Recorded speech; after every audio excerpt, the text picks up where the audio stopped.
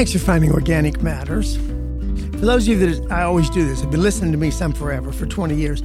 One of the things I do at least every month or 6 weeks, I try to do it every month, is list for you what we call the Dirty Dozen vegetables and fruits.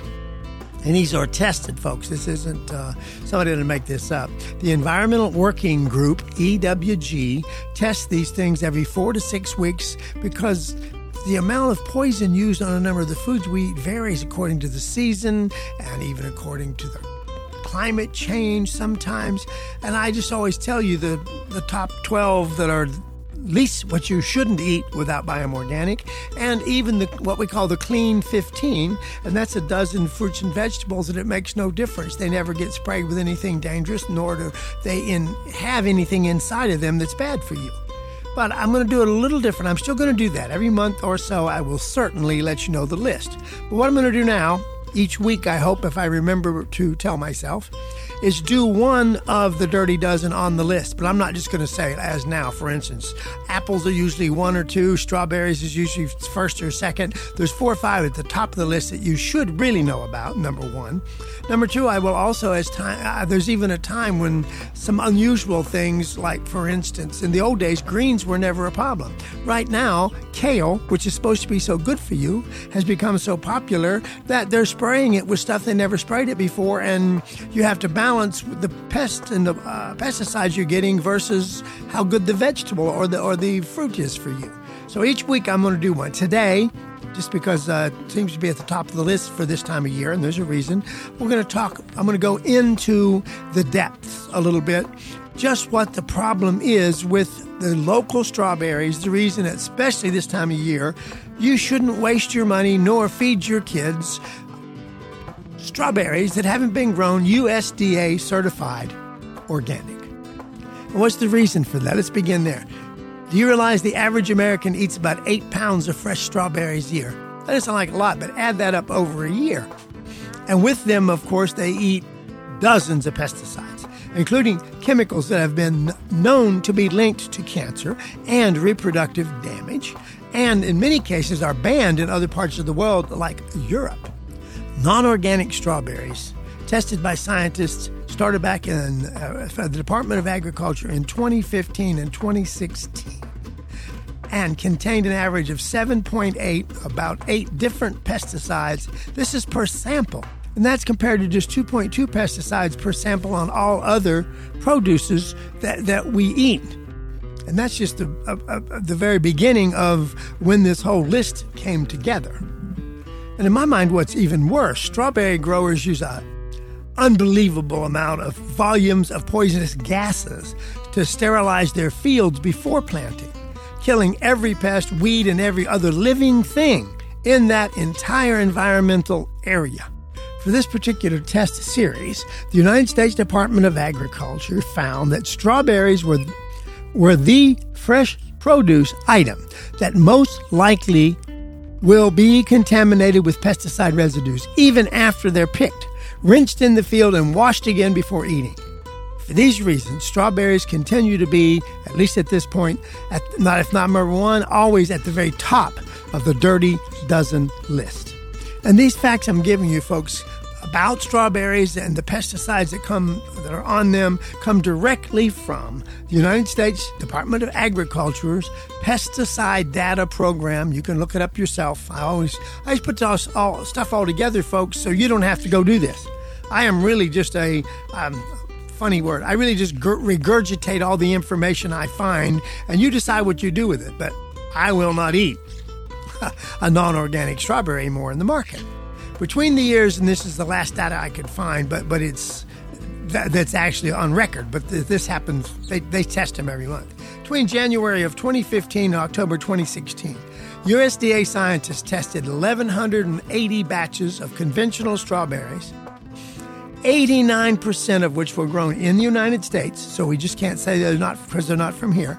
The rest did come from Mexico, except one, which I don't know where it got in there, came from the Netherlands. The USDA strawberry test found this. 99% of those strawberries had more than detectable residues of at least one harmful pesticide. 30% had residues of 10 or more pesticides, and the dirtiest strawberry sample sent by, incidentally, grown in the United States, someone had residues of 22 different pesticides. Think about that. How would you? What? I can't even name 22 pesticides you should spray on your food. Strawberry samples contained residues of 81 different pesticides in various combinations when you added them all up. So my question is, how hazardous are the chemicals used on strawberries? Some are probably pretty benign, but others are linked to cancer, reproductive and developmental damages, hormone disruption, and even neurological problems. Among the dangerous varieties are, and I'll go through some of these words you're not used to, but if you look them up, let me give you something to guide you that gets me into this. They're called MSDS, Material Safety Data Sheets, and you're able to get them online for almost any chemical, any pesticide, in most fruits, vegetables, and foods. You just look up and ask for the MS or look for the MSDS. I'm going to bring a few of them up that we know the backgrounds of. We know that they've been studied for their damages or their safety, and some of them might even have sometimes I think they make these words up to make them hard to say, so you won't talk about them. The first one on my list is carbendazim. It's been detected on about 16% of all the samples that they looked at. It has been studied and shows that it is definitely a hormone-disrupting fungicide that damages the male reproductive systems, and that the European Union has banned use of it all over Europe because of safety concerns. Next in line for the study I looked at was bifenthrin. It's found on over 29% of all the samples and is actually a pyrethroid insecticide that the Environmental Protection Agency and California regulators have designated as a possible human cancer-causing or carcinogen. And this bothers me, folks. This is what bothers me. As disturbing as just telling you these first two are about, okay? They do not legally violate what the weak United States laws and regulations for pesticides that they're allowed to put in the foods we eat. When these studies were done back when, and we'll have to look at the newer ones in a bit, 6% of the strawberries sampled in the year 2015 and 16, those years, had levels of pesticide residues considered illegal by our government. Of these samples, 28 had pesticide levels that exceeded, quote-unquote, the tolerance level or legally permissible level by the EPA itself. 40 samples, folks, contained pesticides totally illegal for use on strawberries. They were using them illegally and still feeding them to us. Let me throw this as an aside. My opinion, that's why I have this show, I guess. The EPA's tolerance levels are already too lenient to actually protect our health. They are a yardstick to help the agency's personnel determine whether farmers are applying pesticides properly. The levels were set years ago and do not account for any newer research for the last decade showing that toxic chemicals can be harmful at very small doses, particularly when people are exposed to them in combinations with other chemicals which they don't even have to consider.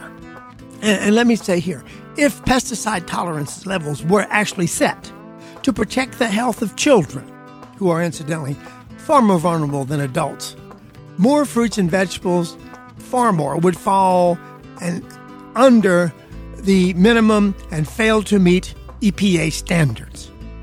The current EPA pesticide tolerances are like having I'll make a joke here, a 500 mile per hour speed limit.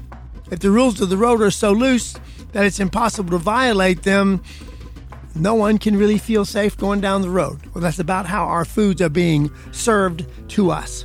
Back in my lifetime, folks, fresh strawberries were once really a seasonal treat available in limited supply for a few spring and maybe some summer months only.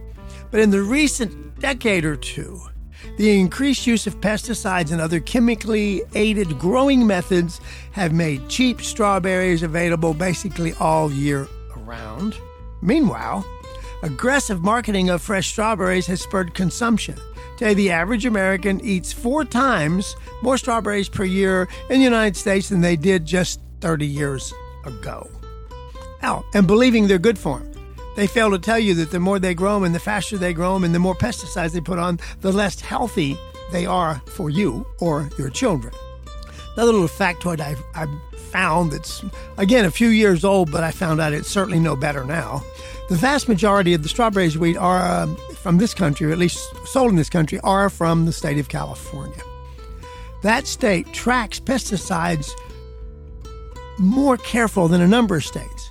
However, California data shows that in the year 2015, the one that I can find the real numbers on, over 300 pounds of pesticides were applied to each acre of strawberries. 300 pounds an acre. Folks, I don't care what you count by, it's an astonishingly amount of poison. Astonishing amount. Compared to about 5 pounds of pesticides per acre, for instance, for corn, which in its own right is considered a pesticide-intensive crop. I'm going to run out of time in this quarter, so I'm going to cut this a little bit short, but you'll know. There's a bunch of other stuff called ethyl bromides, which is illegal in most other parts of the world, and a number of things. But here's what's interesting. We now know there's a method that works effectively as an alternative to fumigation. It combines the traditional tool of crop rotation, which is meant to control the buildup of pests and pathogens, with a new technology that's very, very close to composting.